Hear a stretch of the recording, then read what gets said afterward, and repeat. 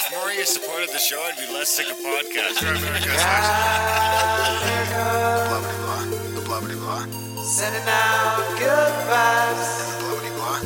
Good vibes. Blah Good vibes. the blah blah. Good vibes. Good vibes. 108 breaths of deep gratitude and prayers for guidance and protection. And put on a didgeridoo and shamanic drumming track. Shivers or vibrations and stuff like that. Okay, guys, welcome back to the Grimerica Show. Little bonus episode here for you. Well, technically, it's not really a bonus episode. It's more of a, we want more of you guys to go check out our new podcast, Grimerica Outlawed. We've told you about it a few times. Some of you went and checked it out. Probably a lot of you went and checked it out by now. A few thousand of you anyway. We're hoping to get a few thousand more. So we've thrown a couple of our other interviews in here, the one with Carpe and the one with Owen Hunt, which is, kind of more Grimerica style content already.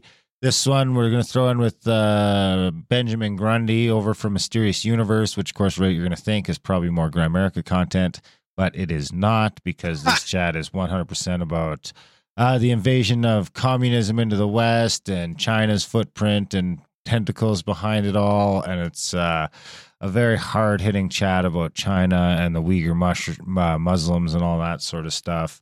And Ben absolutely knocks it out of the park. So we figured we'd drop this in as a bonus for you guys. You can listen to this free hour, decide if you want to go over and check out some more of those free Outlawed shows, or if you want to sign up for Plus, because we need, we're hoping to get some more people signed up for Plus, some more people signed up to the Value for this show, signed up for Rockfin. As you guys know, Graham was going to go part-time, but he's now not part-time. He's completely unemployed and 100% full-time podcaster narrator. There you go. Yeah. And I mean, so just so you know, you might have listened to this episode already, just so people, like, if people see this in their feed and they've already gone into the Outlawed feed and they found some of that older stuff, or they've listened to it back then, this is the same interview from before. So you don't have to listen to it again. If it sounds like it's ringing a bell, you probably heard it before, but this is just for, a lot of the people that might not have migrated over there yet and give it a try. Yeah, so if you check it out, if you like what you hear, head over to Grimerica Outlawed, sign up for that podcast. And a big thanks to everybody for, honestly, the value, we never would have been able to build this foundation for me to take this leap of faith, honestly, this is big thanks to everybody that supported it. I mean, it's not like we're there yet, but it's still a leap of faith, but I'm confident that we're good. We got some books to do. We got some podcasts to make. The boats are burned. We're booked solid for 2 months on podcasting. So it's fantastic. Absolutely. Grimerica.ca/support today. If you guys want to send Graham on his way with a little more security in his leap of faith, maybe we could buy him a parachute. Grimerica.ca/support. We love you guys. We couldn't do the show without you. We wouldn't do the show without you. Don't forget, we're about 8 days away from that 500th episode call-in show. 8 years, 500 episodes. That'll be on Saturday, June 19th from 8 p.m. till midnight Eastern time over on Fringe FM Radio. 4 hours? We'll be on our YouTube channel as well, yeah. You're a full-time podcaster. This should be nothing to you. I should be the one complaining. I can't do it. People call in, please. Please call in. I can't. Yeah. We need guests. We need people to talk to. We can't just ramble on ourselves. Otherwise, hopefully is Joe going to be there to help us? Just make Graham sing. Is Joe going to be there to help us? Joe will be there, yeah. Hey, as long as it's some 80s stank music, I'll be fine. There you have it. Grimerica.ca/support. Check out the show notes. Sign up for the newsletter to get all that great stuff. And don't forget to check out that 500th episode special. Enjoy the chat with the wonderful and fantastic Ben Grundy over on Grimerica Outlawed. Outlawed.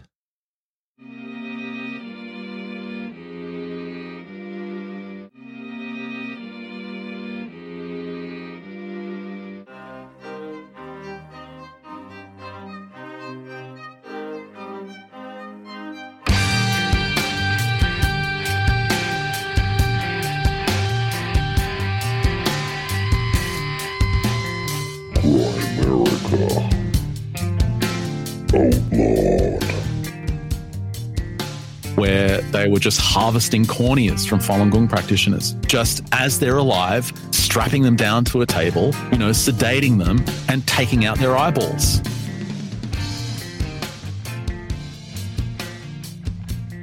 Welcome back to this week's Grimerica Outlawed, guys. We appreciate you listening.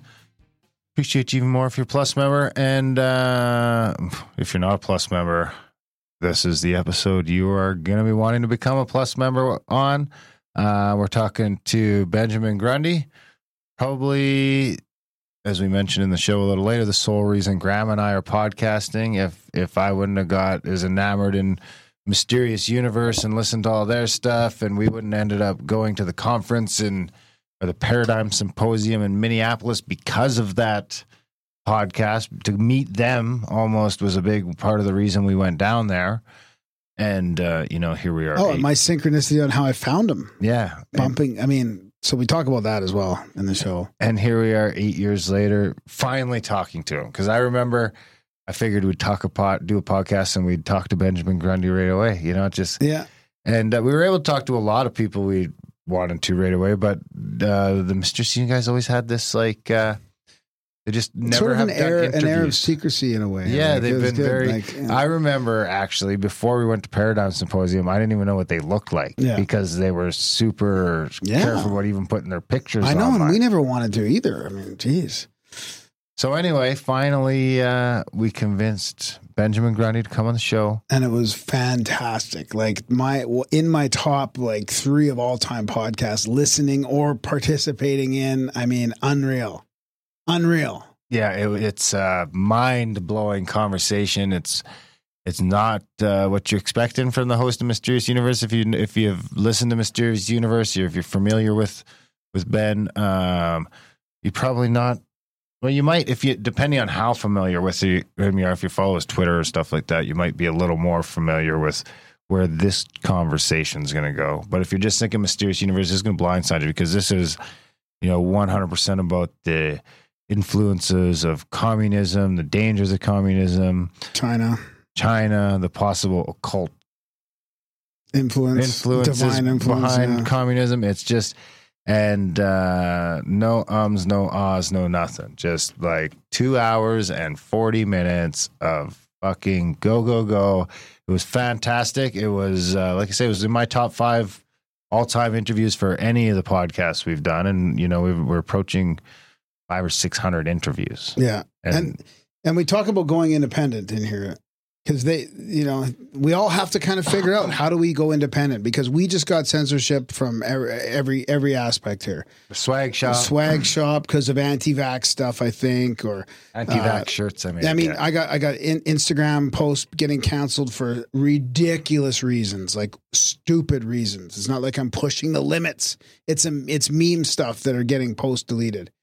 I'm currently kicked off of Twitter. Darren's kicked off of Twitter. It's getting unbelievable, and we're not complaining because we've expected it, and we've gone independent almost as much as we can, and we're going to continue going that way. And I think people got to start voting with their money and stop consuming mainstream, whatever the case is, whether it's an Amazon or Google. There's a huge effort here. Well, it's a good time to approach a couple things because we got some flack for moving the chats.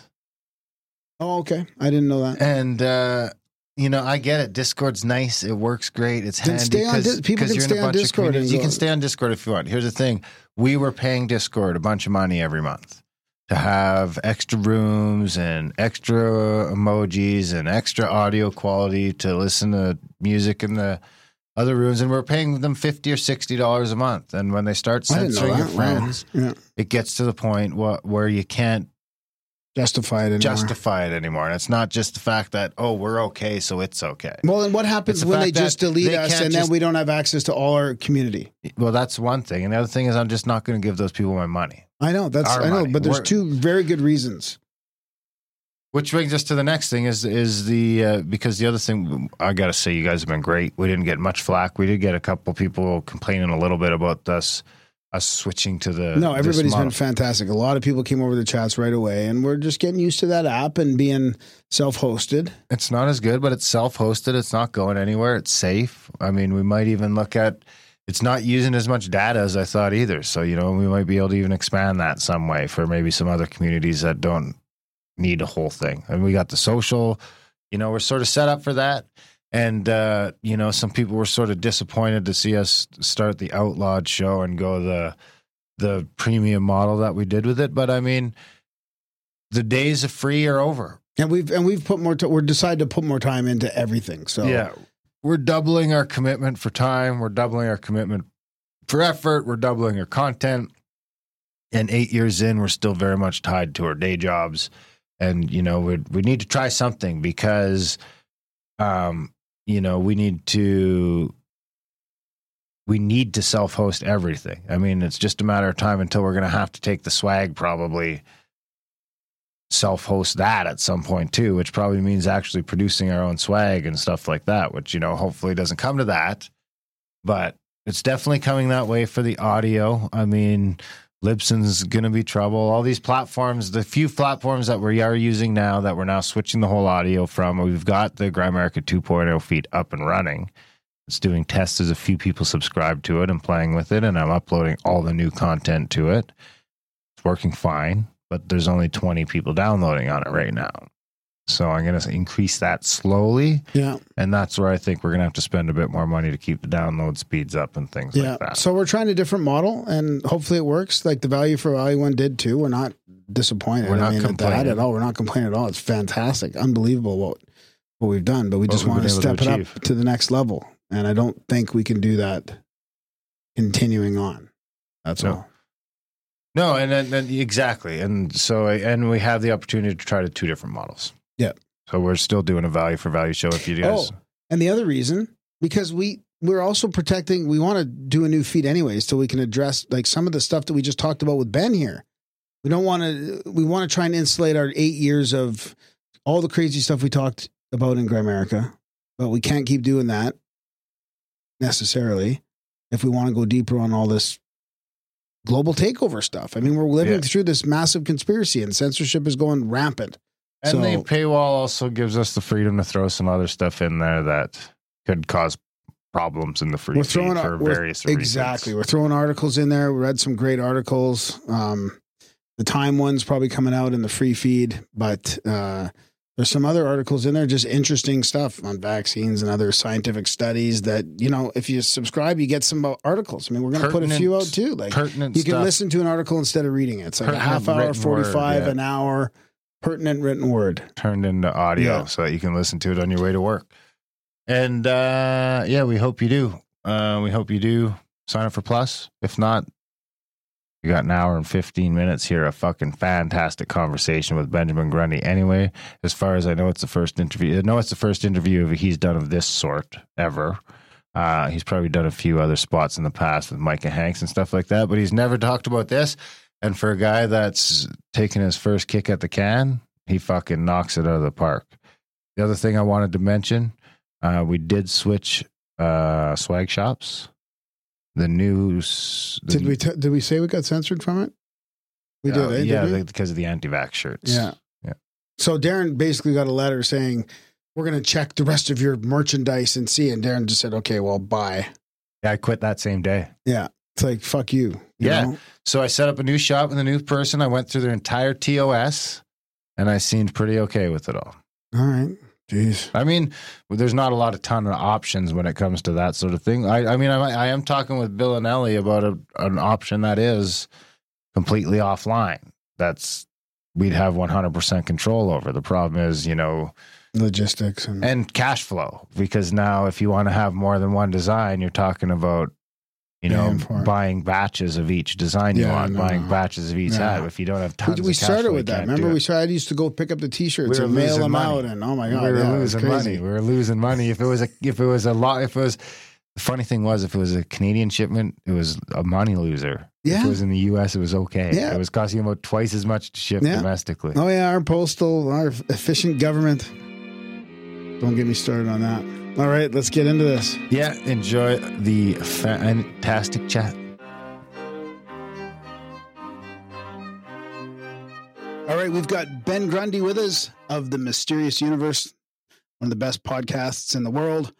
Probably the sole reason why Darren and I actually got into podcasting. I mean, Mysterious Universe was the podcast I gave to Darren in 2012 that he went through like crazy, man, listening to all of it. And then we were like, we got to start up a podcast. And then we bought tickets for Paradise. Yeah.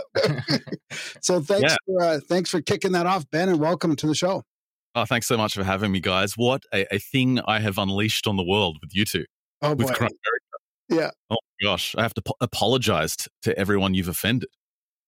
The list is growing. And the beautiful thing was we met you at Paradigm, and we met a whole bunch of cool people, and we thought, you know what, like we're meeting so many good, cool researchers, and you guys were on top of all this ancient mysteries and alternative history and all this stuff, and we thought we could talk about this stuff too, and we really looked up to you guys, your quality, your attitude, you're funny. I mean, it was just like really learning a lot of. I mean, I can't believe you guys are still going for so long on all these different topics. And not only that, you guys are right at that point where you were just sort of transitioning it into a business and a livelihood and everything, which was just a huge inspiration. So, I mean, it's been a long time since I was a little bit fanboy on a podcast, but I'd have to say this is one of them, and we're happy to have you. Thanks so much, guys. Yeah, it was a pleasure to meet you. I just remember you as the two weird Canadian guys with a giant bag of weed. That's my memory of that symposium. Yeah, we had some great conversations, though. I still remember that. And thanks for the kind words on Mysterious Universe, too. It has been a long time that we've been doing this. But when I see shows like you guys really kind of embracing topics that are outside the mainstream and talking about them in a fearless way, I feel good that we kind of inspired that, because that's what it's about. I mean, that's what Mysterious Universe has always been about. Yes, we talk about paranormal things, metaphysical things, strange ancient history and stuff like that, but it's really about the thrill of discovering the unknown. Uncovering something that isn't part of the kind of zeitgeist of mainstream society. It's uncovering some hidden truth.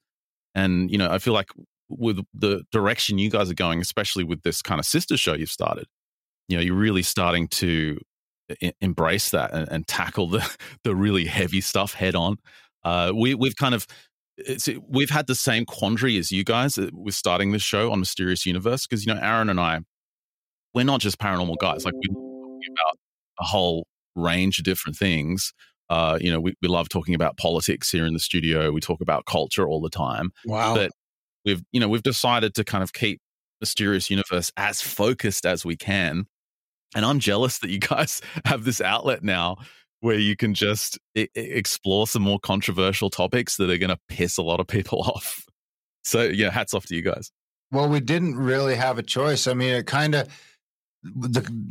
got a couple of YouTube strikes, and Graham's Instagram posts start getting censored. But I mean, and YouTube isn't really a big deal, but it was kind of it was an eye opener of how perilous it was sort of getting in the directions we were going, especially when it comes to bitching about the government or censorship or COVID or China or communism. I mean, and we're kind of at the point now where we still have day jobs, but we're still, in a lot of ways, we're lucky enough to have enough support with Grimerica that it pays all of the bills for Grimerica and a little bit more. It offsets our bills a little bit too, because we have some home studios and things like that. So we were kind of at the spot, especially with the world and the economy being as perilous as it is as well, where we're kind of dependent on this now. And it's like, if we wake up tomorrow and all of a sudden it's gone, or, Libsyn or someone else has deplatformed us, then, we're going to be scrambling or, kind of clawing our way back into a system that we're sort of trying to go the opposite way of. So this was the only thing we could kind of come up with to sort of insulate that. And it gave us the ability to self-host it at the same time, so that we don't have to really worry so much about what they want to do. I mean, we're still going to use all the stuff that's out there, but we're not dependent on it in any way. Well, you're totally right. The path to be able to tell the truth is just getting narrower and narrower and narrower. And we're really blessed to be doing podcasting. Like, imagine if we had established an audience on YouTube. Yeah. Right. Yeah. Years ago, your whole thing was YouTube. And that now they can just pull the plug on your livelihood instantaneously. There's nothing you can do about it. I feel sorry for those guys who build up, their whole following on these platforms. And then there's nowhere to go. That's the thing with YouTube, is with audio, we have options. Yeah, they just watch it go down the gurgler in 24 hours, and there's not much they can do. Usually, they just start another YouTube channel. We're kind of blessed. We've been lucky that this space, like podcasting's always been kind of self-hosted in a way. You always had to host your RSS feed, host your own MP3 files. You weren't really relying on some large tech company to take care of your business. So we're kind of, and you're even seeing this in the media now. I think there was an loophole. The loophole of podcasting, the alt-right loophole, where they're realizing this is kind of a plug, a hole that hasn't been plugged yet. So, Aaron and I, we constantly just say this to each other, like how lucky it's been that we've had this infrastructure that we've set up ourselves that can't really be taken away from us. But even then, as I said, the path is getting narrower and narrower, and the only way to survive it, you've basically got two options. You either give in to the mob, you either join the cult, or you have to find ways to be totally independent of the cult. Exactly. Independence or join it. Yeah, there's not many, and that's going to come in various different levels with media like this, or with even refusing the vaccine, for example. I mean, it's going to come in your physical life as well. It's like join or go independent, whatever that's going to mean. Exactly. And, in the context of this conversation, we're talking about sharing information. That's just one aspect of our lives that is slowly getting squeezed by this global, I like to call it a cult, because it really is a cult. If you don't think a certain way, if you don't follow a certain ideology, if you have any kind of, outstepping of the very thin political lines, you are an outsider and you will be attacked. And this, business is just one aspect of our lives. Every single aspect of our lives, if this continues, is going to be shaped by this cult. And everyone kind of has a decision. People often ask me, where is this going? Everyone has to make a decision on where they draw the line. They either keep going with it and join, or they actually start standing up for what's true and good and reject it. And, where this goes is actually quite dark. A friend of mine, he's a, connected family friend. He's not an overly intellectual guy. He's a gardener, right? Spends his time gardening, but very wise. And years ago, he said to me, I feel like the world is just becoming more communist. And I just looked at him. I thought, you are one of the smartest people in the room, because you've realized what's going on. He just mows his lawns and listens to podcasts. And he actually had this insight about where the world's going. And the other day he said to me, what's the end point of this? Where does this go? Where do we go after this? Everything, we're just getting squeezed tighter and tighter. What's the ultimate result? And I said, look, if you just go back through history, the result is that you die. You are killed. That is the hard fact of this direction we're going in. If you look through history, if you look at Soviet Union, if you look at even going back to the Paris Commune and the French Revolution, if you look to the Cultural Revolution in China, millions of people die with this ideology. Yeah. When society follows this, there is no out. There is no. It's funny, you see the socialists online kind of in chat groups commenting on what they're going to do after the revolution. You see people say, well, I'm going to design uniforms for the Red Army. And someone else says, oh, well I'm going to, work in a shop and maybe my designs will go on the tank. Like, they actually think that they'll have this kind of free choice. The free society is what we lived in before. Yeah. What happens after communism is installed is everyone just starts getting cold. Everyone gets killed. And if you're not considered if you're not considered an anti-revolutionary, if you're not considered an alt-right fascist, which is the new term that's being used, you will be in the future, because eventually they just come for everyone. The way this ideology works is it constantly needs to invent enemies, invent new wars to fight, invent more divisions between people. So the logical progression of that is it's only a matter of time before you are a target and they will come for you. So, this is kind of the message I've been trying to get out to people on Twitter, is that this isn't anything new. What we're seeing in society, political correctness, kind of this new cancel wave of feminism, cancel culture, all of this stuff is nothing new. It's just old communist and Marxist ideas that are infiltrating every level on society at a scary level that history doesn't have an example on. The global kind of ubiquitous coverage of this way of thinking is actually terrifying when you start to realize its true nature.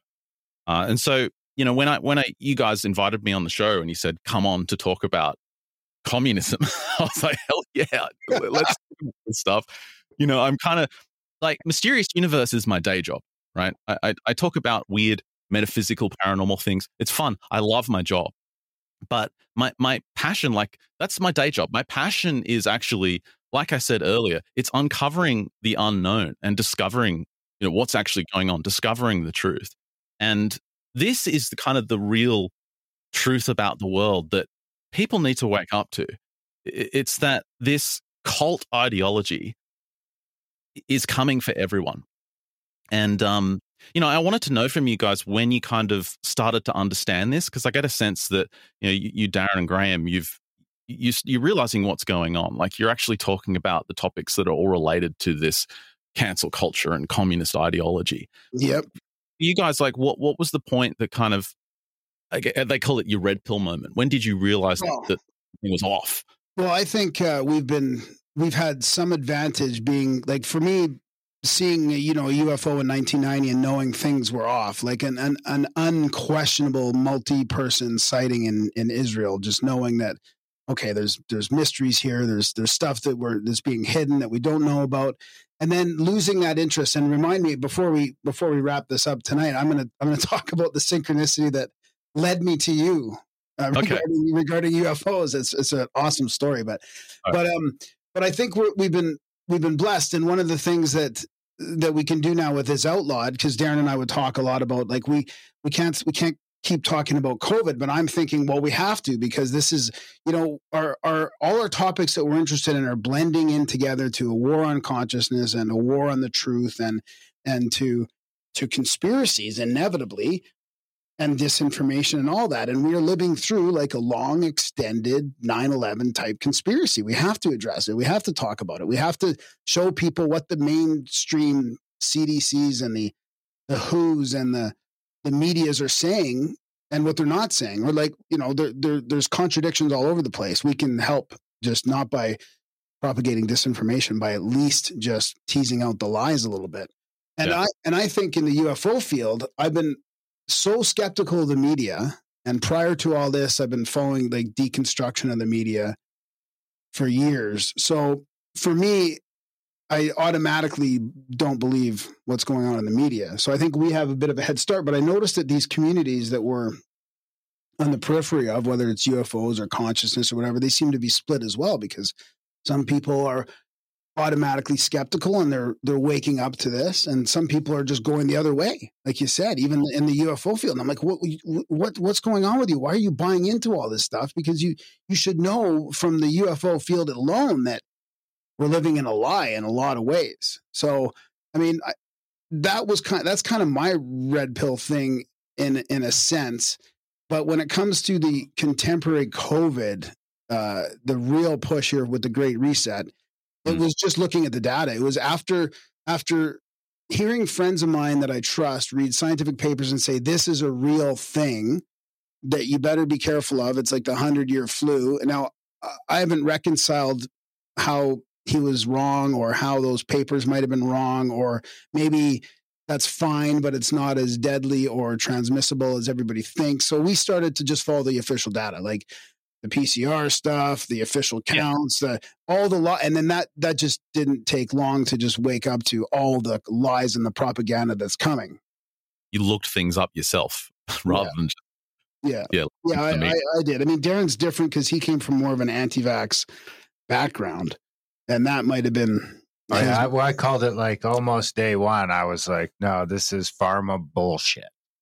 And I mean, I predicted an annual shot about 10 months ago. And I mean, I think we're looking at an annual shot. I'm not going to look at an annual shot, but I think, and my hope is that's sort of where it'll end. It's not going to get mandated or any of the things they're really talking about. I think a couple people might try and run with the ball, and they'll find out pretty quick that there's more financial repercussion to that than they anticipated. Yeah. And And I think it's going to be there now, like the flu shot. It's going to be there like the flu shot. So it's like one of two possibilities, I think, are in play, where it's like they just wanted this annual shot. And it could be a combination of the both, and it could be just the people sort of piling on each other. But I think pharma's role in it is they wanted another shot. And it's hard to find another shot because you got everything sort of licked, and none of the adults are taking fuck all. You got the flu shot for adults. That's about it. Because they were finding a market. I mean, they've had these seminars where they're trying to find a market for vaccines and for pharma. They're literally looking for a market. They're not they're not taking a market and saying, how can we make people healthy? They're saying, how can we create a market for this product? Yeah, and I've had my sort of nose to the ground on vaccines because I've got a couple kids that are 9 and 7, and not too long ago they were being born, and the vaccines were a question. And my ex-wife was very anti-vaccine, so I started looking into it, and I mean, we were a hard no, and I just sort of kept going down that road because then it came up was like, well, we're going to talk about vaccines on the show. And that was like, 5 or 6 years ago where we're like, holy fuck, are we going to go anti-vax on the show? And we were like, well, fuck it. You're not vaccinating your kids. You should be able to talk about that. So anyway, so I've been down the vaccine angle, looking at the data. We've talked to Del Bigtree a bunch of times, and I've been sort of waiting for this pharma play for them to make a move on the adults. Right. And as soon as this started coming, I was like, this is good, because right in the beginning, they started talking about how it looked like the antibodies weren't going to last and blah. And I was like, yeah, this is going to be the new flu shot. You watch. It's going to be the new flu shot, and they're going to make, another $65 billion a year peddling these all over the world. So it sounds like you guys, it was really the point where you started to flip was understanding that the information that we're being given is typically part of some kind of propaganda effort. Yeah. The narratives that are woven by the mainstream media are often so divorced from the truth that, like you were saying, Graham, you actually got to look stuff up. You actually have to go to the actual source. You can't rely on these third-party institutions to inform you on what's actually true.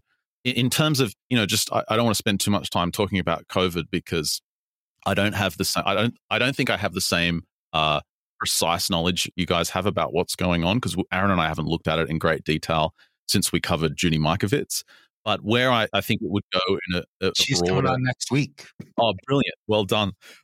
Where I think it might go in a broader sense of the future is a kind of social credit score style system that I think we will see attempted to be rolled out in the West. It'll be a model of what's being done by the CCP in China, and if you don't get a vaccine, your social credit score will drop significantly, which will have repercussions in what you can do in society. So we're already seeing that the international airlines are all kind of on the same page that if you don't have a vaccine, you can't travel. You won't have access already in Australia. You don't have access to many government benefits unless you vaccinate your children. There's going to be even more of that in the future where your social credit score, whether they explicitly call it that or it's something else, that will be affected whether you get a vaccine or not. And essentially, when your score drops too low in China, you can't even get a train ticket to go to the next city. Like you cannot go to the supermarket, a particular supermarket, and buy food. Everything is done through their apps to do transactions. There's virtually no cash anymore in Chinese society.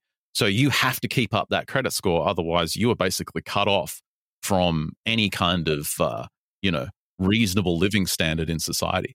So that's where I see it going. To answer my own question, like that kind of red pill moment for me, it's a lot less intellectual than you guys. Like my wake up moment was basically fat chicks. I can't put it in a simpler way. It was basically I think it was around 2014, 2015. That I just started to see more and more news items of people claiming, like obese people complaining about the oppression of fitness standards, right? And I think one of the moments was I don't know if you remember this story, but there was a billboard in London, and it was for a gym, and it was a woman in a yellow bikini posing for this gym business, or it was like a weight loss product or something. And this got banned. And it got banned because it's kind of oppressive to people of different sizes. And I just thought, what is this? Like, that was actually my moment where I started to go, okay, I need to actually pay attention to what's going on in society.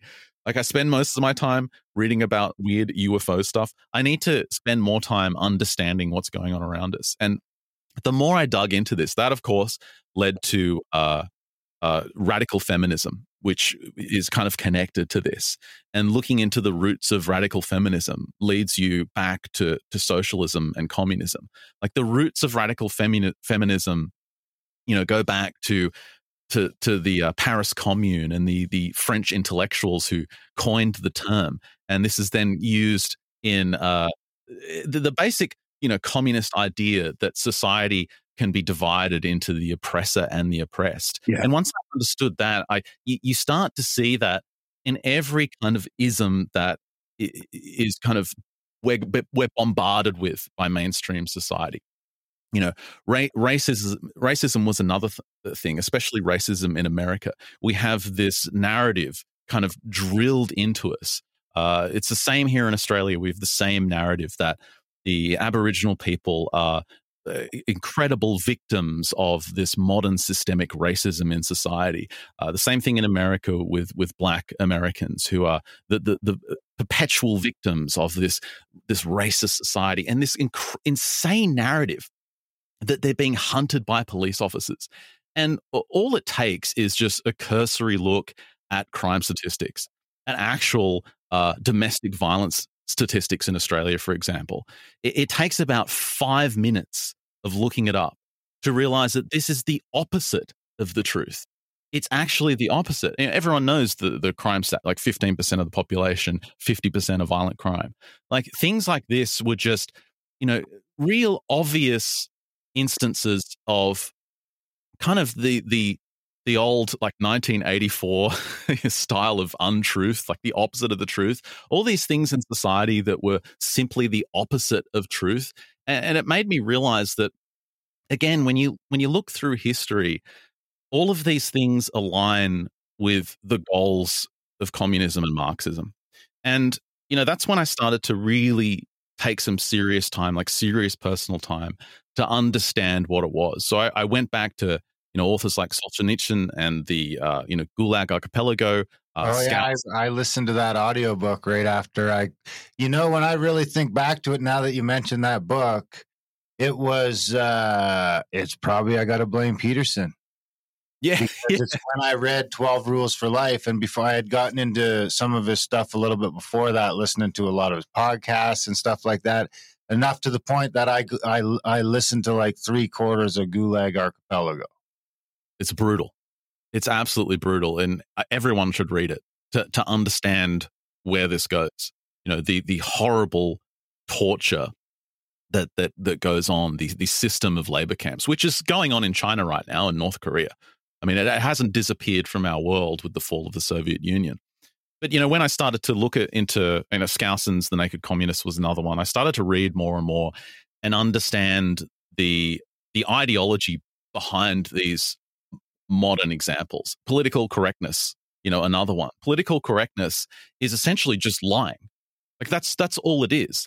Political correctness, I mean, people have debated about its origins, but it was widely used in the 1930s in Soviet Russia. Originally, political correctness was kind of a joke. It was pointing out that when something was politically correct, or to say something is true, you have to be politically correct, which means you have to follow the party's truth rather than the actual truth. Right. It was this kind of joke where people knew that it was bullshit, but you had to follow the party's truth. Political correctness has basically overtaken our society, where people will just essentially follow along with lies for the sake of it. It's infected almost everything. And, the more I kind of read about this, the more I started to understand what communism actually was, what Marxism actually was. And I think it's a mistake to think about communism as just a political ideology or an economic system. Yeah. To think purely in terms of the workers seize the means of production, we're going to redistribute wealth in society, and this completely retarded idea that we're going to have this egalitarian utopia. I mean, obviously, it doesn't work. I mean, history has demonstrated this purely from an economic perspective. It is the dumbest thing ever. People have a motivation by profit. The egalitarian, you can't have absolute egalitarianism. It doesn't work unless you have complete control over people's lives, which of course is tyranny, and it's just a complete disaster case.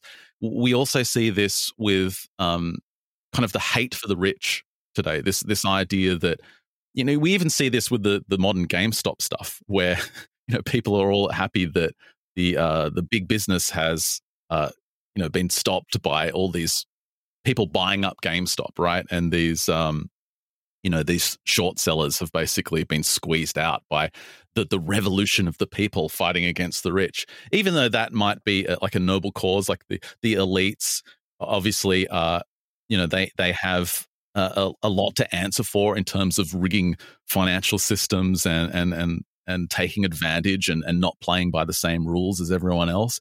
You still see this ideology mixed in with it. You see terms like eat the rich, you know, fuck the 1%.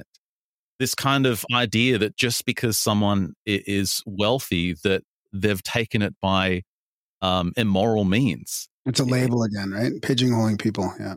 Again, yeah, it just divides people into, you know, oppressor and the oppressed. We see this when you look at the Nazis, for example. This is precisely what Hitler did. He created the oppressor, the Jews, and the oppressed, the German people.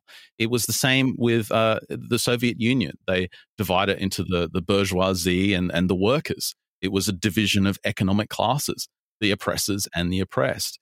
In China, it's interesting because they did the same thing with the classes. But if you look at communism, and this is something that we see in modern society, the oppressors and the oppressed are just constantly divided endlessly.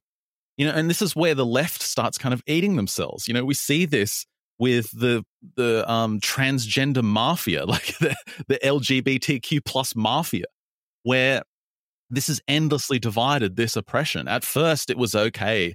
If you were gay, you were kind of top of the table of oppression. But now that's not okay anymore, especially if you're a gay and a white male. Now you have to be like black and trans and in a wheelchair to be on the top of the oppression table. Well, don't forget now they've got PTSD and bipolar in their handles, and you know, there's a long list of things. Yeah, it's just constantly creating this new enemy. And again, going back to the major goal, the goal is to tear out the general goodwill people have towards each other. The goal is to get people fighting against each other, to stir up humanity, for humanity to constantly struggle against this oppression. It's just an endless fight that essentially destroys human beings. I mean, we lose our morality, we lose everything that ties us together, and in the end, we're destroyed by this kind of thinking. So, you know, go ahead, guys. I feel like you had a question. No. Finish your thought, and then I'll ask. Where this started to, you know, take me in terms of understanding how this thinking infiltrated the West. I mean, we could spend hours talking about, you know, the history of the Soviet Union, the Cultural Revolution in China, and how this ideology was used to kill, what's the tally now? 100 million people that have died from communism. The Western infiltration was a little bit different. You see, in the East, they use violent revolution to instill these communist goals, right? To completely destroy everything good about humankind. They use killing to intimidate, fear to make people follow their way of thinking. It's essentially that's how it's done, by killing millions of people. The Western infiltration is very, very different. In the West, communism took this hidden approach, and that's why so many people are fooled by it today, because it's been slowly infecting our institutions and our way of thinking. Yeah. Now, this hidden approach took various vectors, and I find this, like, from a, you know, like a conspiratorial research perspective, this is so fascinating. there's a couple of major societies and groups of thinkers that spearheaded this infiltration into the West. One of them is the British Fabian Society, which was founded in 1884. Now, what I want you guys to do, I presume you got your computers in front of you there, is do an image search for the original coat of arms of the Fabian Society and tell me what you see. Okay. That's your job, Graham. Come on, pull that up, Jamie. So I got to feel like, because I shared a meme there a little while ago that was like that face you make when you find out you lost the Cold War. Is that, I mean, that's got to play a role. I mean, there's a couple Soviets that are on record talking about how they're not going to beat America with guns or bombs. They're going to beat them by infiltrating their educational systems, which is kind of this problem, or not this problem, but it's this weakness with a free society, a unique weakness to a free society that's going to have open borders and allow travel. And I'm for all that stuff. I want to be able to go to Australia and visit Ben, and I want to go to the US. I love it down there. I want to travel all over the place. Right. But the problem with that is that these closed societies that might not have your best interest in heart and have because our systems are based on, well, I mean, they're supposed to be based on, they're not really, because it's not a fair system, but still it's still more fair than any place else in the world, where it's sort of based on merit, and the harder I work, the better I'll do. But I have extreme limitations on my resources doing that. Whereas someone who comes in as, say, a Soviet or a CCP spy, which is not a hard thing to do in Canada or the US. I mean, it's not hard to get here. You just hop on a plane and get here, and then just not leave when you're supposed to, and no one's going to notice, especially if you don't have to get a job. Because that's where they kind of hinge it on as well. We'll get them when they have to get a job. Okay, well, if they have fucking a bunch of state resources, they don't need to get a job. And maybe they're just going to start a business. Or, X, Y, and Z, or maybe they're going to start a fucking tech company, and it's going to slowly become the main tech company because, it's got unlimited resources. Exactly right. Did you find the coat of arms? Yeah, I mean, I think it's pretty creepy, but I think it's, is it a wolf and a sheep tied together? Exactly. It's literally a wolf in sheep's clothing. Yeah. Like these people with their secret subversive society could not be more out there with their true intentions. Oh, it's like a wolf with a sheep strapped to his back. Literally a wolf in sheep's clothing. This Fabian Society, again, founded in 1884, they realized that they wanted that violent revolution wasn't going to work in the West. Right? This was Marx's idea that he originally foresaw that when capitalism reached its end stage, that socialism and then communism would naturally take place. Like the system would fall apart and then those systems would take its place.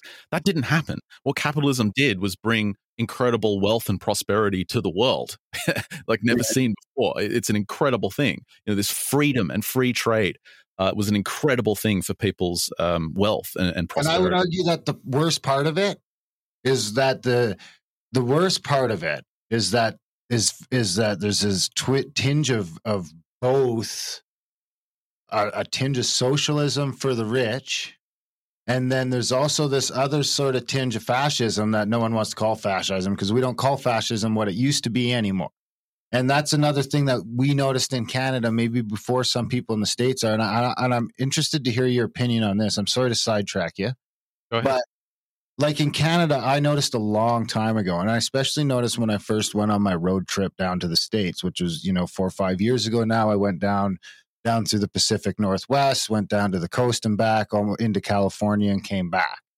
And you hear how corporate America is and blah, blah, blah. But what I quickly noticed is if I can drive across Canada, like I drive from here all the way to Toronto, and that's going to be probably, a 4-day drive, 40-hour drive, 40 hours of drive and stopping. And every little town little town I go into, there's going to be 3 different one of 3 types of gas stations, one of 2 types of coffee shops, And then as they start to get bigger, there's going to be a Staples, and, there's going to be the 5 main restaurants or 6 main restaurants. And, there's like 10 of them. If you really scale it up, if it's big enough, I could, with a little work, Graham and I could write down on a piece of paper exactly what those 10 restaurants are going to be. And the way the fascism creeps into it is like, they've just opened a new business park not far from where we are here, maybe 10 minutes. I won't say what it's called.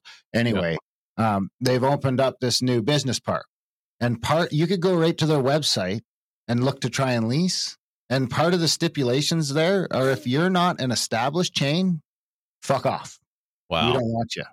So I can't even go rent there if I don't have a Staples or a Starbucks or a Tim Hortons or a fill in the blank.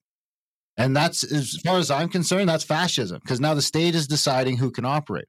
Now, if I want to open up a coffee shop in my little town, they're going to say no, because there's already a Tim Hortons and a Starbucks here. And even though it's the same guy that owns both, and he's, it's like, that's the rule. Well, we got to get approval from the city council to open a coffee shop.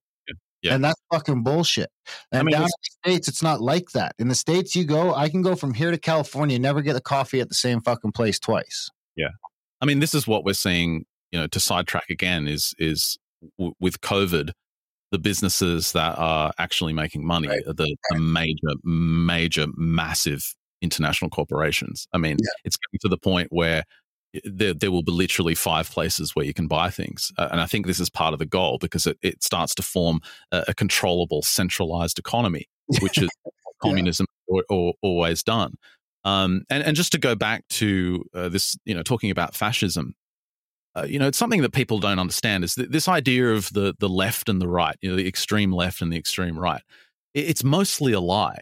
I mean, the National Socialist Party, the Nazis of Germany, it stems in communism. The origins of that ideology are Karl Marx and communism. If you look at the start of fascism, you have to go back to Mussolini.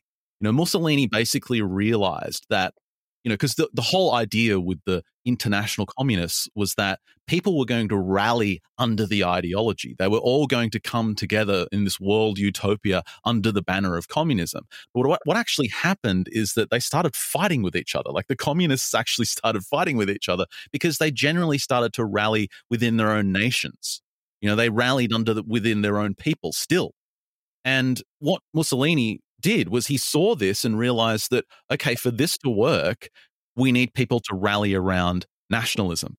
So he took the ideas from Marx, he took the ideas of communism and bound them up into this, that's why you have the symbol of the sticks being wound together. It's people being bound together under the symbol of nationalism. That is still communist thinking. They still do everything that communists do.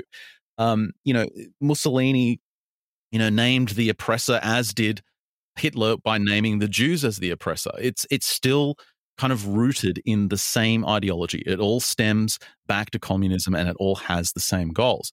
So, in speaking of that, if you go back to the Fabian Society, where I've just got you to look up this wolf wearing a sheep's clothing, why am I bringing that up?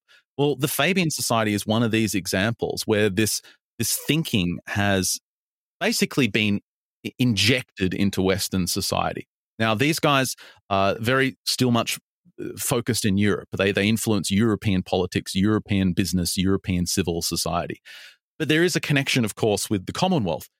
Pierre Trudeau, the father of your completely horrible prime minister, was a Fabian socialist. He was trained by Professor Harold Lasky, who was the head of the Fabian Society. And this kind of thinking has infected the Commonwealth countries as well. So basically what the Fabians wanted to do was slowly inject socialist ideology into every aspect of Western society. And the reason that their coat of arms was originally a wolf in sheep's clothing is because they would never reveal their true goals. Turning the West into a communist utopia was their true goal and is still their true goal.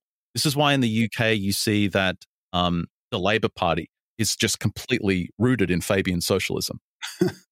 In the America, for example, you have the other kind of not secret society, but society with similar goals, which is the Frankfurt School.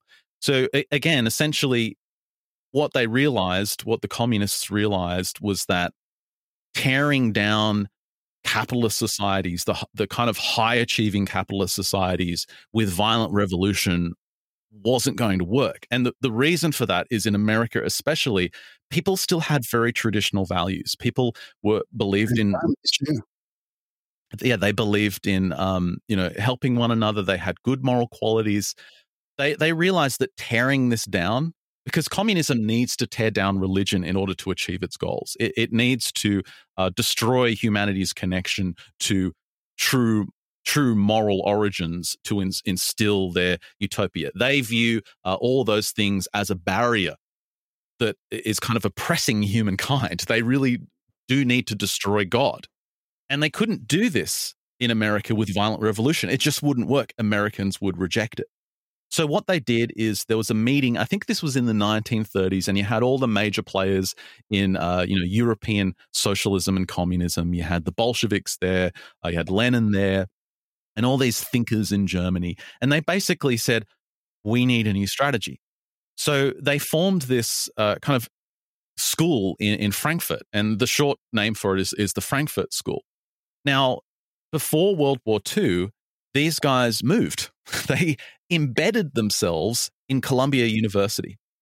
And their thinking and their ideology from that kind of vector has gone on to influence every major institution in American society.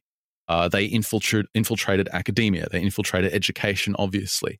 They have influenced greatly the media, Hollywood, for example. The Frankfurt School influences economics in a major way. So there were these kind of hidden vectors that were injected in Western society. Again, this wolf in sheep's clothing strategy. So what we're seeing today with the kind of, when people just on a general level realize that the world is falling apart, that people have lost their virtue, people are not following the old, moral directions of our forefathers, where there's endless struggle and fights in society. This is the result of their goals. This is what they wanted to achieve. The goal is to destabilize American society by attacking and destroying all these old institutions, by inverting everything, by turning right into wrong, turning left into right, turning men into women and women into men. This is essentially what they've been trying to do. And it doesn't take a lot to look around and realize they've achieved a lot of their goals. Don't you guys agree?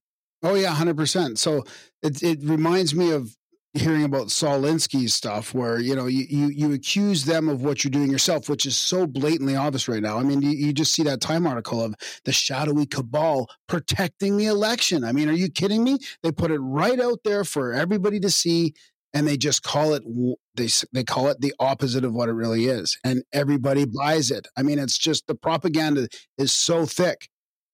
Yeah, exactly. Alinsky and the Rules for Radicals. He came out with this stuff in the 1950s, 1960s.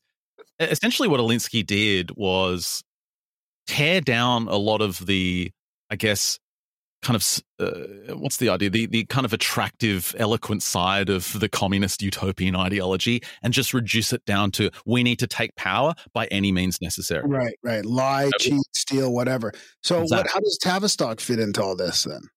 Tavistock, oh man, Tavistock is another one of those vectors, but I haven't done as much research into Tavistock. I do have a couple of books on it, and it's interesting how Tavistock is connected to the whole transgender movement.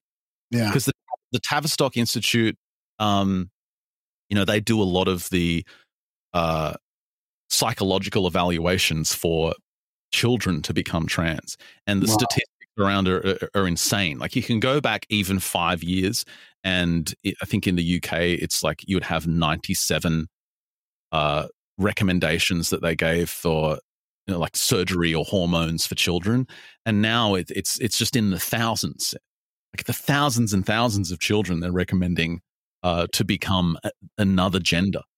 So yeah, Tavistock, my knowledge base is a little bit weaker on that, but that's totally in the same it's in the same genre of this. That's what I thought. Yeah, it feels like more of a contemporary version of the Fabian, like maybe more Western or US centric or more contemporary. But I do want to delve a little deeper into some of that stuff you were just getting into there as well from the occult side, but maybe we'll save that for a little later. I think Darren's got a question there. Oh no, you don't.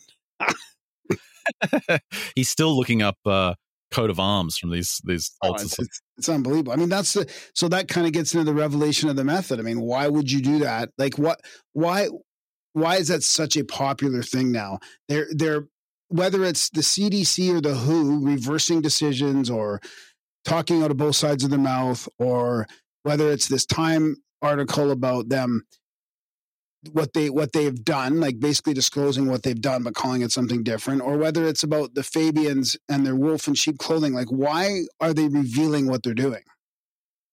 Well, in the end, I mean, this is where Alinsky was kind of one of the key people to say, we don't reveal our true intentions, right? You kind of see it where eventually they can't help themselves. I mean, we saw that in the Times article talking about this. What's the terminology?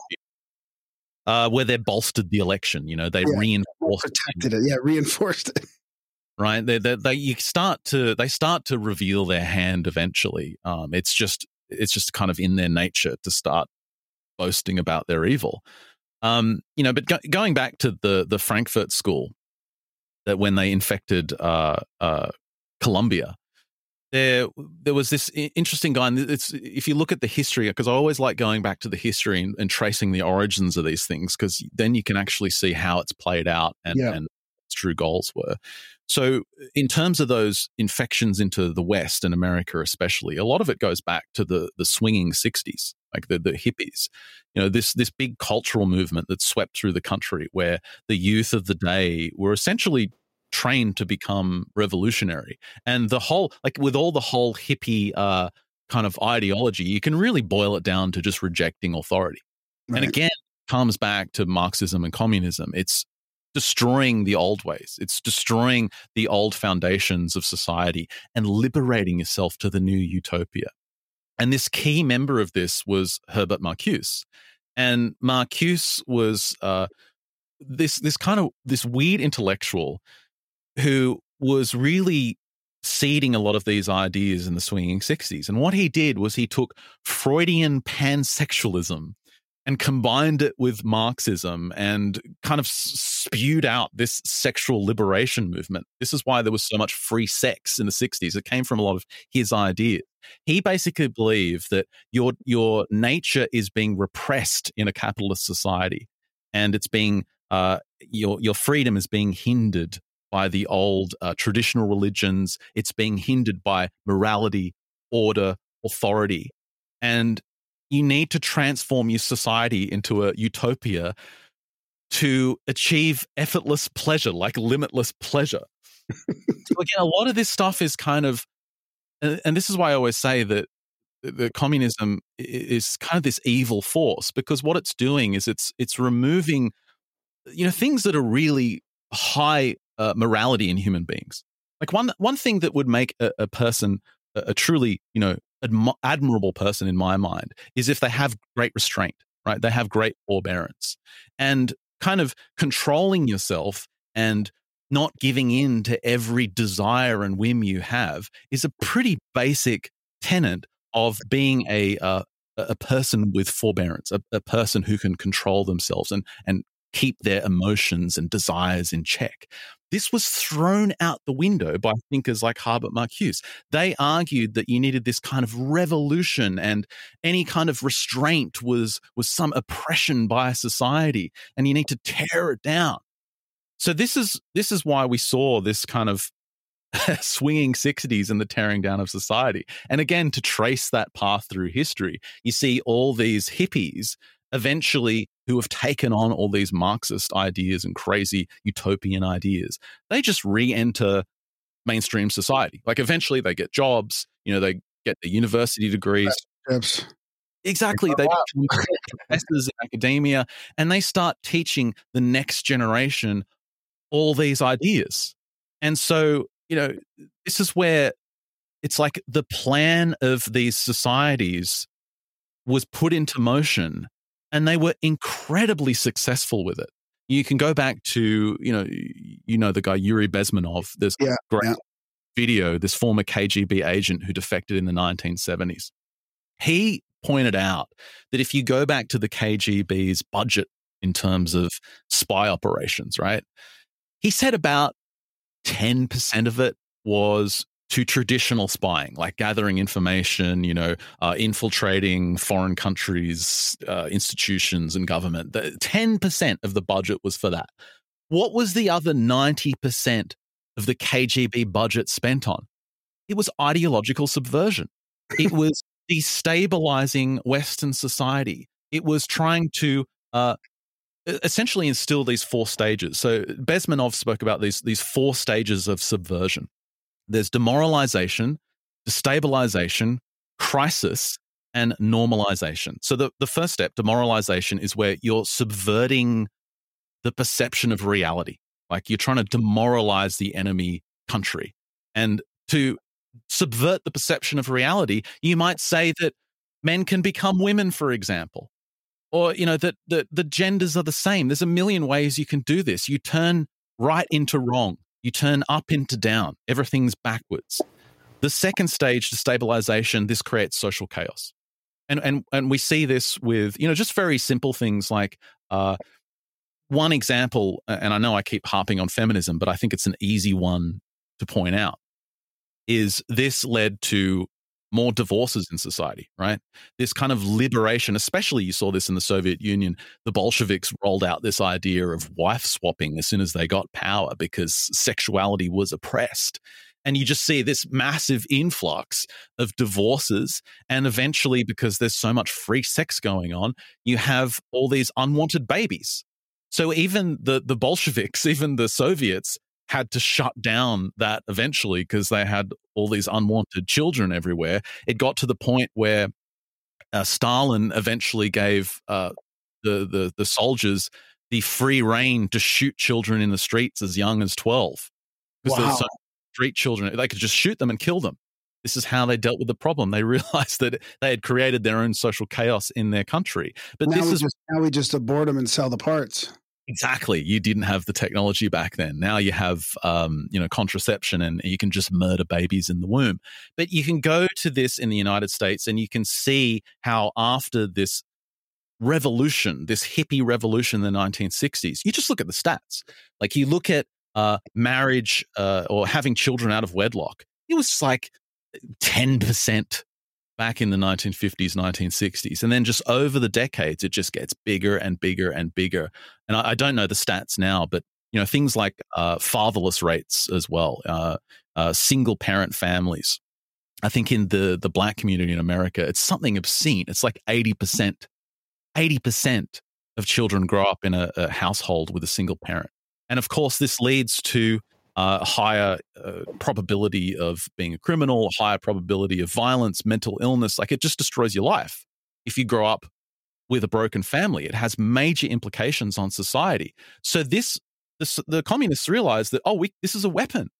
We can create this social chaos. So that's the second stage. The third stage is instigating a crisis that leads to a civil war. Now, this third stage, I mean, immediately when I think of that, I think of COVID-19. Yeah. Right. This is the crisis that leads to revolution. Right. You can argue that it's just instilling more control over society, but these crises are always instigated because the communists want civil war. The communists, like China, wants America to have a civil war. They want Texas to secede from the Union. They want Americans to fight from one another. They want this violent revolution, this violence to take place. And the final stage is the normalization, where it ultimately brings the country under the control of the Communist Party. So if you want to look at many countries in the West, we're in our social chaos. Like we've had our social chaos. We've got society falling apart with all the tenets that you could measure a prosperous society just kind of falling apart, whether it's mental illness, prosperity. great point. Drug use, mental illness, all that stuff. It's just the worst stats we've ever seen. We have social chaos. So now we're getting to the point where we're going to see our civil wars. We're going to see our crisis in society. And the step after this, the fourth and final stage, is the complete control of the Communist Party. And that's the normalization. That's when this is all normalized. And we're starting to see various parts of these stages play out in society. Like with COVID, for example, I mean, how disappointing is it that it's almost like people have forgotten what it's like to live a normal life? It's the new normal. Yeah. You hear this term, the new normal, going out and getting permission to go somewhere, getting permission to fly somewhere in Australia to see your family because the government can tell you to shut up and stay home at a moment's notice. The acceptance of this, it's been normalized, and people have kind of forgotten what it's like to have true freedom. Yeah. And I'm not saying that COVID is a kind of weapon that was, made in a lab to cause this, but the people that want this goal, they will absolutely use it to achieve that goal. Exactly. It doesn't even matter really where it came from. It's just being completely abused. Yeah.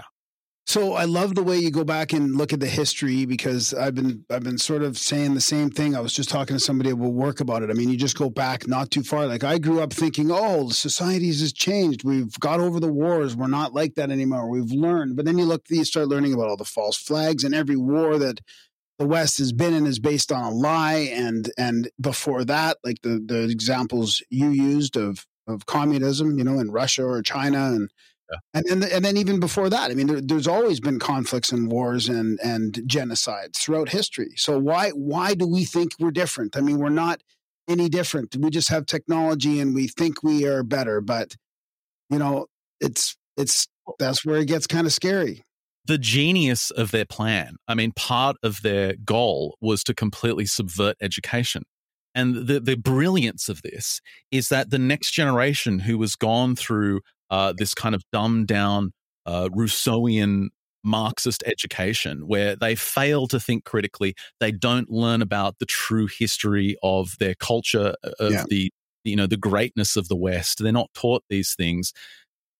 Because they are spat out of this education system without the ability to critically think about things in a deeper level, they don't see what's actually happening. So you've got an entire generation of people, you can even argue multiple generations, who don't have the ability to observe what's happening in reality. Like they cannot see this kind of ingenious plot.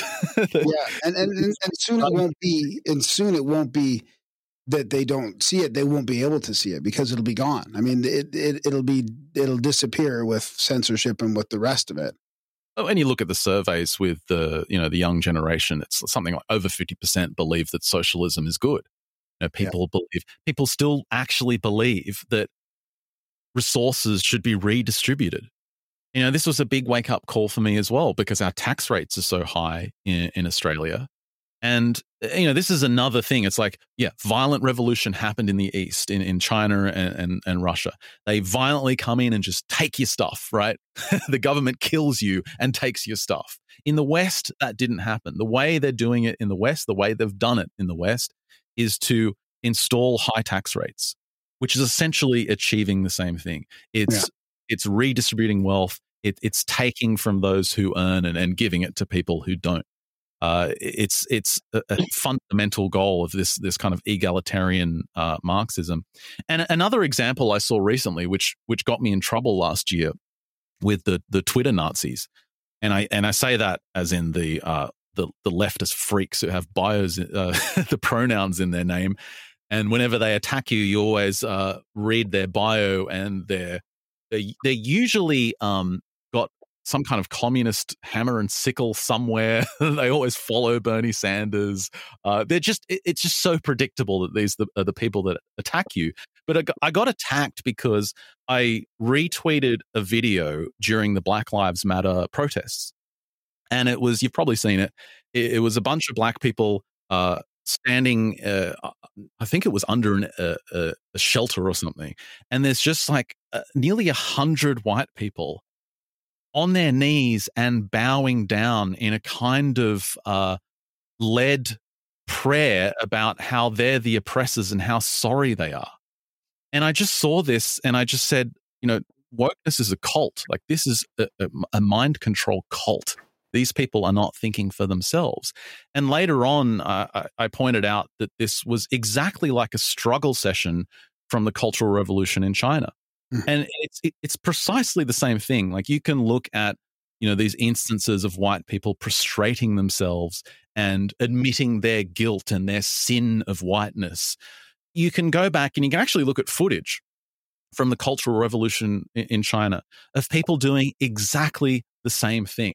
Now, it's a different division. It's a different, it's not black versus white in China. It's it's a different oppressors and oppress. It's like the intellectuals against the workers, right?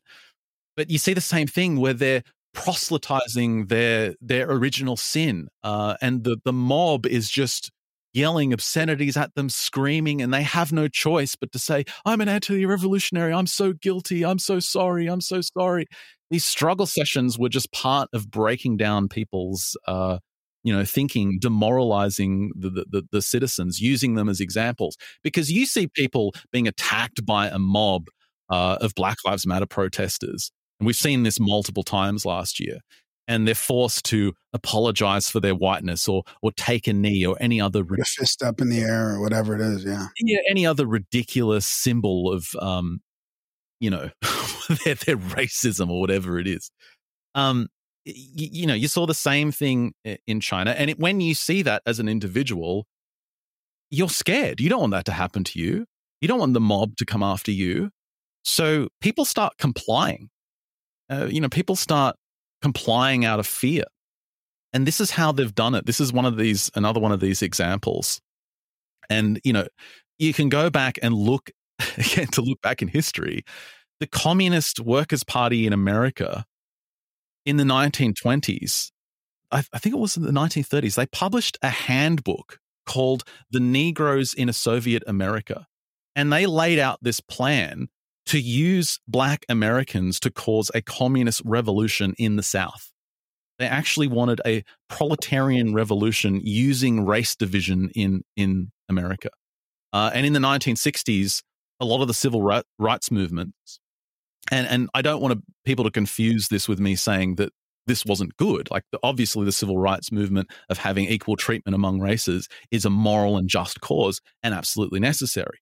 But many of the civil rights movements in that era were funded directly by the Soviet Union and the Chinese Communist parties. Wow. And there's a great researcher named Trevor Loudon is a fantastic researcher. He's New Zealander. Late last year, he uncovered, undeniable evidence that many of the Black Lives Matter protests last year were funded directly by communist organizations, either in America, and some of them were even tied to China. So it's the same thing that happened in the 1960s. They're fanning the flames of hatred, causing people to divide themselves among the oppressors and the oppressed. And then censoring the other side. I mean, censoring anybody that questions that, or censoring or deplatforming now anybody that questions the narrative. Exactly. Even with COVID. I mean, anybody that talks about natural healing and building up your immunity with vitamin D instead of a vaccine. I mean, it's getting that bad. One thing that I wanted to hit on before we go, unless you want to just shuffle me out the door and stop. No, keep on. Is we haven't talked about the CCP. We haven't talked about the tip of the spear of all of this, which is the Chinese Communist Party. Like, the Chinese Communist Party has taken over the role of the Soviet Union as the driving force to make the world follow this evil cult, right? And you can see through the history of the CCP, and also what is still going on today in China, as an example of the just pure evil that this thinking brings and this ideology brings. Today in China, there's obviously still labor camps. There's still forced prison labor. There's all those things that the Nazis were admonished over, and that we look back on the Soviet system and say how ghastly. That is still happening in China today. But sorry, say again? With the Uyghurs? The Uyghurs, Christians, Falun Gong practitioners, anyone opposed to the state in any form, political prisoners, torture and labor camps is the norm.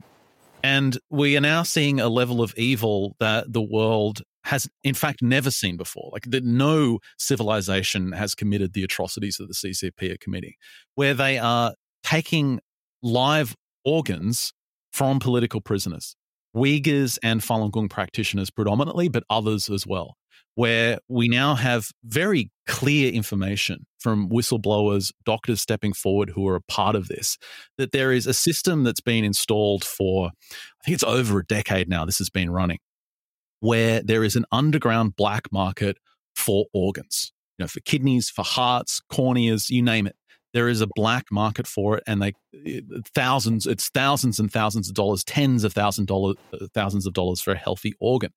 The reason this was discovered is because the official numbers on China's, like, how when you get your passport or something or your driver's license, you got to fill out a form that you're an organ donor.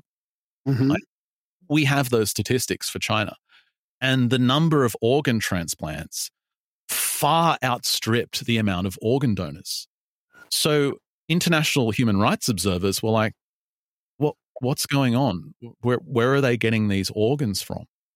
And what started to be discovered, there's some, Ethan Gutmann did a in-depth report and wrote a couple of books on this called The Slaughter. What was discovered is that political prisoners, Falun Gong practitioners, and now Uyghurs were being harvested for their organs.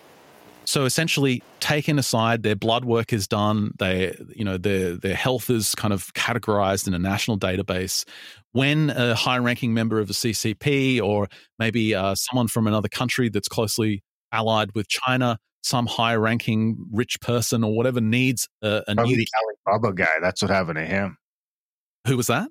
The Alibaba guy is probably lying in a bathtub full of ice someplace. Exactly. Yeah, exactly. If they need a new kidney, for example, they just look up the database. Oh, here we go. We've got a fresh one here. They get that prisoner, and while they're alive, they take out the organ. Wow. Now that organ is then shipped immediately to that person. They pay tens of thousands of dollars, and you get organ on demand. That is the current system that is running under the CCP. It is the most disgusting, evil atrocity I think we could say we've ever seen in the world. I mean, we have protests about that in Calgary, not in the winter because it's too cold, but like all spring, all summer on the edge of Chinatown, there's people that sit there in their poses with the sign there that talks about the illegal Chinese organ harvesting. I've seen it here for the last 10 or 15 years in Calgary, Alberta, about that exact topic. It is the most evil, hideous thing you could ever hear about. Because we now have doctors, like there's one doctor who came forward who was working in the Chinese military hospital. And he told the story of how he kept doing these heart transplants. And you don't ask questions of where the person's coming from, like where the cadavers come from, until he started doing them. And one, he started to remove the heart. Like he actually started the incision on the donor. And he realized the guy was still alive. And that's when he realized that these people are actually alive. And like, he started to question, like, where are they coming from? And they were either Uyghurs or Falun Gong practitioners. There's stories now coming out where you either have relatives of doctors or the doctors themselves. There was one I read the other day where they were just harvesting corneas from Falun Gong practitioners, just as they're alive, strapping them down to a table, sedating them and taking out their eyeballs. The whistleblower said after that they were killed and their corpses were thrown in a dumpster. It sounds like a horrific horror show kind of movie kind of thing, but this has been investigated by human rights lawyers. There was a independent citizen tribunal in London last year where they had, I can't remember his name, Jeffrey Nice, the guy that basically prosecuted Milosevic for crimes against humanity. He was the head of this tribunal. And a civil tribunal is basically a civil court where the individuals take a kind of bipartisan view of the issue and then try and make a ruling of it. And they put their reputations on the line, because if it turns out that they were incorrect, it makes them look incompetent and so on and so forth. But essentially, after a period of 2 weeks, they evaluated all the evidence and they said, this is absolutely happening. It's still going on today. And this is a $1 billion industry, a $1 billion black market in China. Wow. Of on-demand orders.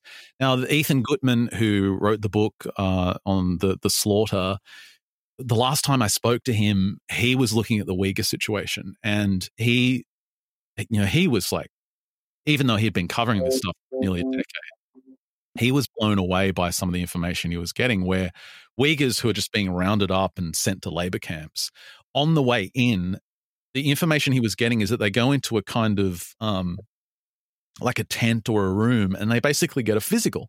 Like they get their blood taken, they get checked for their health. And it's like, why are you checking why are people that are going into a labor camp getting a physical and getting their DNA taken? Like what is this all for? And he started to realize it's because they're being cataloged.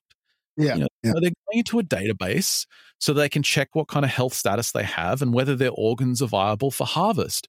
A Falun Gong practitioner who eventually escaped to Australia, Jennifer Zeng, who I met in Sydney years ago, actually, she tells this story of how when she was first arrested, because of course Falun Gong was banned in 1999 in China, and you could be thrown into a prison or labor camp just for believing in truth and compassion and tolerance, which is what they follow.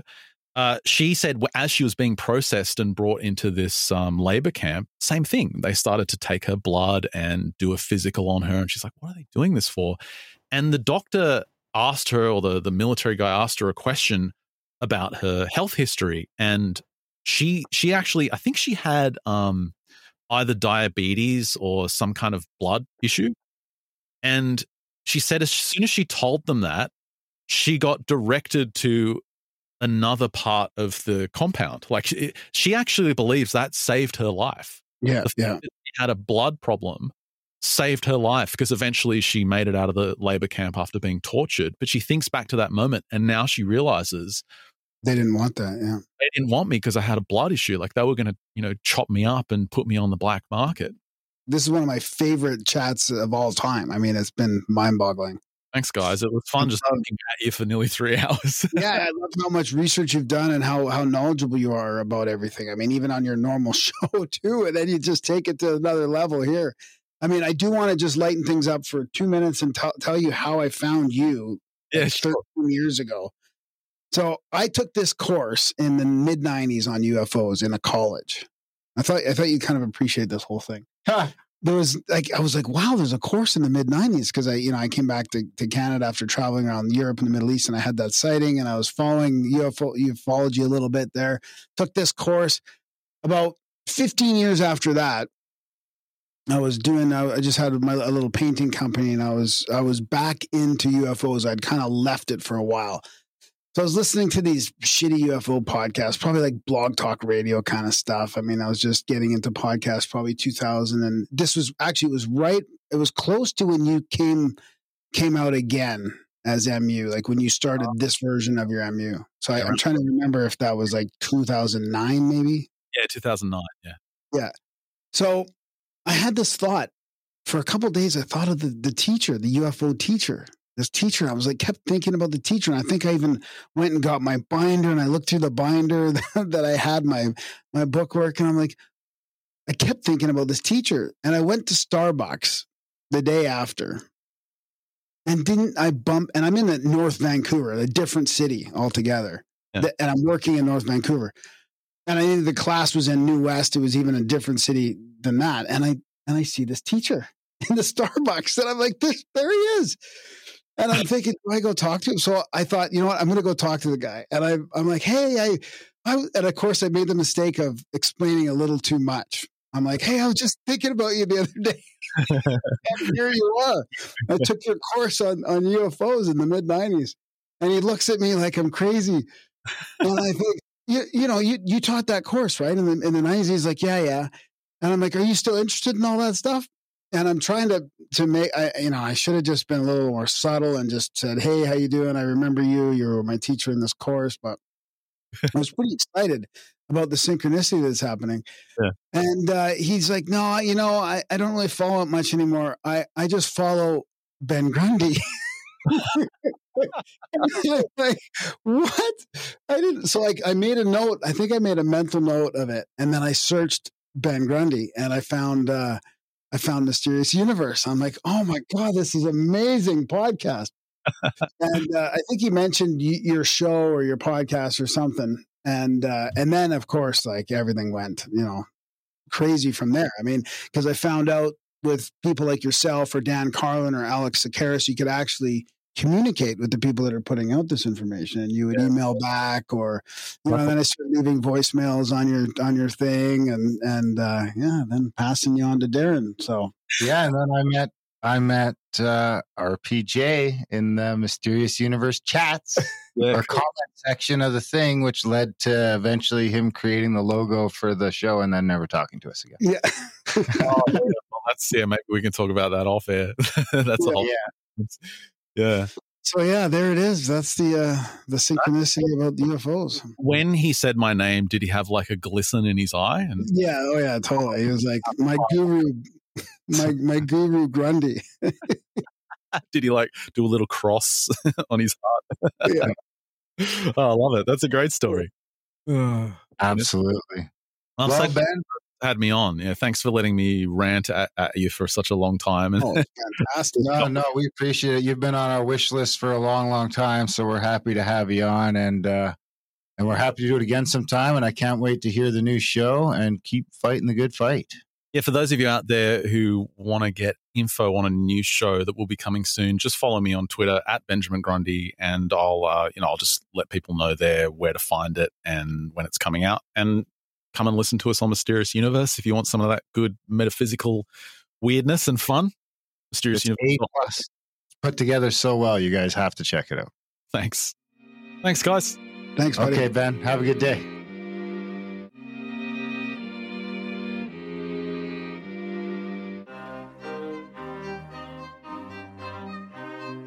All right, thanks for listening, guys. We hope you enjoyed our chat with Ben Grundy. I mean, I got to say, if you're listening to the free show here, we love you. We love that you listen. We appreciate it. Tell your friends about the show. We hope you love that chat with Ben. If there was ever a podcast that was going to be worth that second half, this is it. Dude, I tried to ask some difficult questions, and I thought, I don't even know if I should be asking this. Like, I don't even know what the question is, and he nailed them. I mean, we're talking like the divine influence of communism and this dark sort of the occult side of Marxism, and some of, Marx being possessed by demons and secret societies and the occult part of this. And then, oh my God, the China part, getting into the Falun Gong and the organ harvesting, like going deeper into that and the tech secrets. And he has books, he's referencing books and a bunch of researchers along the way. Did I send you the email with all the links? No. Oh, that's fantastic. I downloaded all the links. He sent the links to a bunch of stuff we talked about. I don't have to go through it all myself. We also get into like the struggle sessions in China and Alinsky and the rules for radicalism and the thanking Lucifer. And oh, dude, I mean, it gets crazy. I could very much see us doing another one of these a couple months down the road. I mean, it sounds like Ben's getting ready to start up another project. And he might be looking to do some training here and there. So, I mean, practice in Grimerica. Absolutely. We love to be a training ground for stuff like that. Like I say, I think you guys are going to have, I think you probably had a hard time believing this is his first time doing that. Yeah.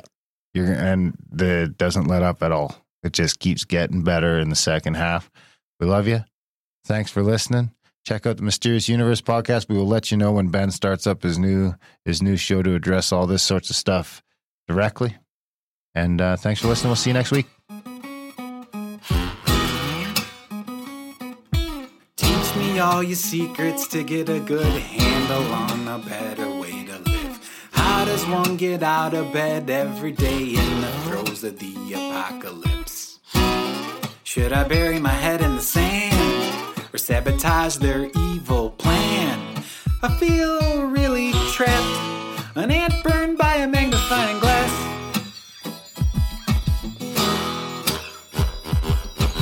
all a little bit too convenient. All the evidence went up in flames.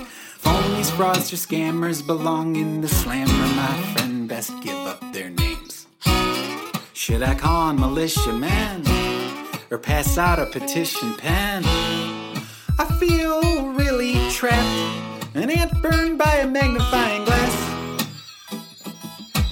I don't know what y'all been told, but I got a soul made out of gold. Sound off, 1, 2, sound off, 3, 4, cadence count, 1, 2, 3, 4. Some time ago a crazy dream came to me. I dreamt I was walking into World War III. As prophetic as humidity, as aching bones, as frantic animals. Sophia wrote it down, built an ark, now she floats it down a river dark. As prophetic as deja vu, as wormwood, as falling stars above.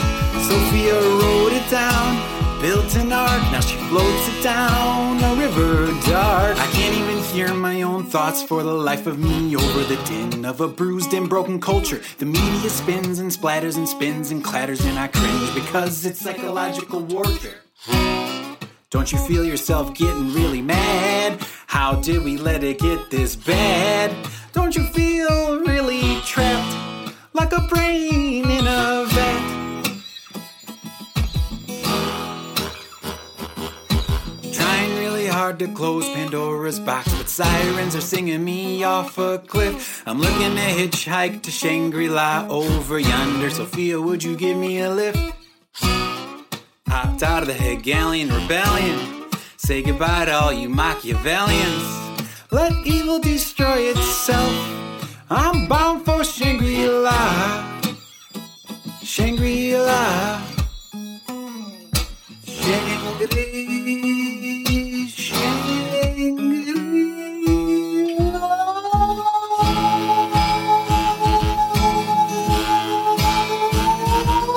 I'll let you be in my dream if I could be in yours. I'll let you be in my dream if I could be in yours. As prophetic as morning doves, as groundhogs, as fallen stars above. Sophia wrote it down, built an ark, now we're floating it down a river dark. As prophetic as white wolves, as butterflies, as rainbows. Sophia sings it now. We built a plane, now we're taking flight above a river bright.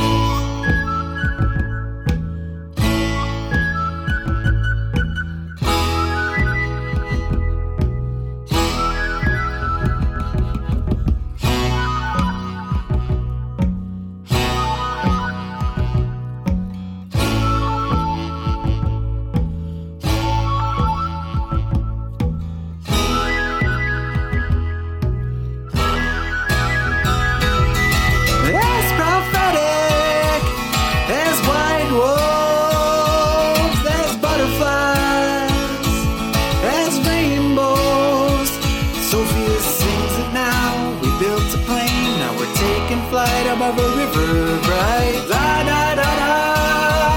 La da da. La da la da da. La da da da da. La la la la Shangri-La. La la la la Shangri-La.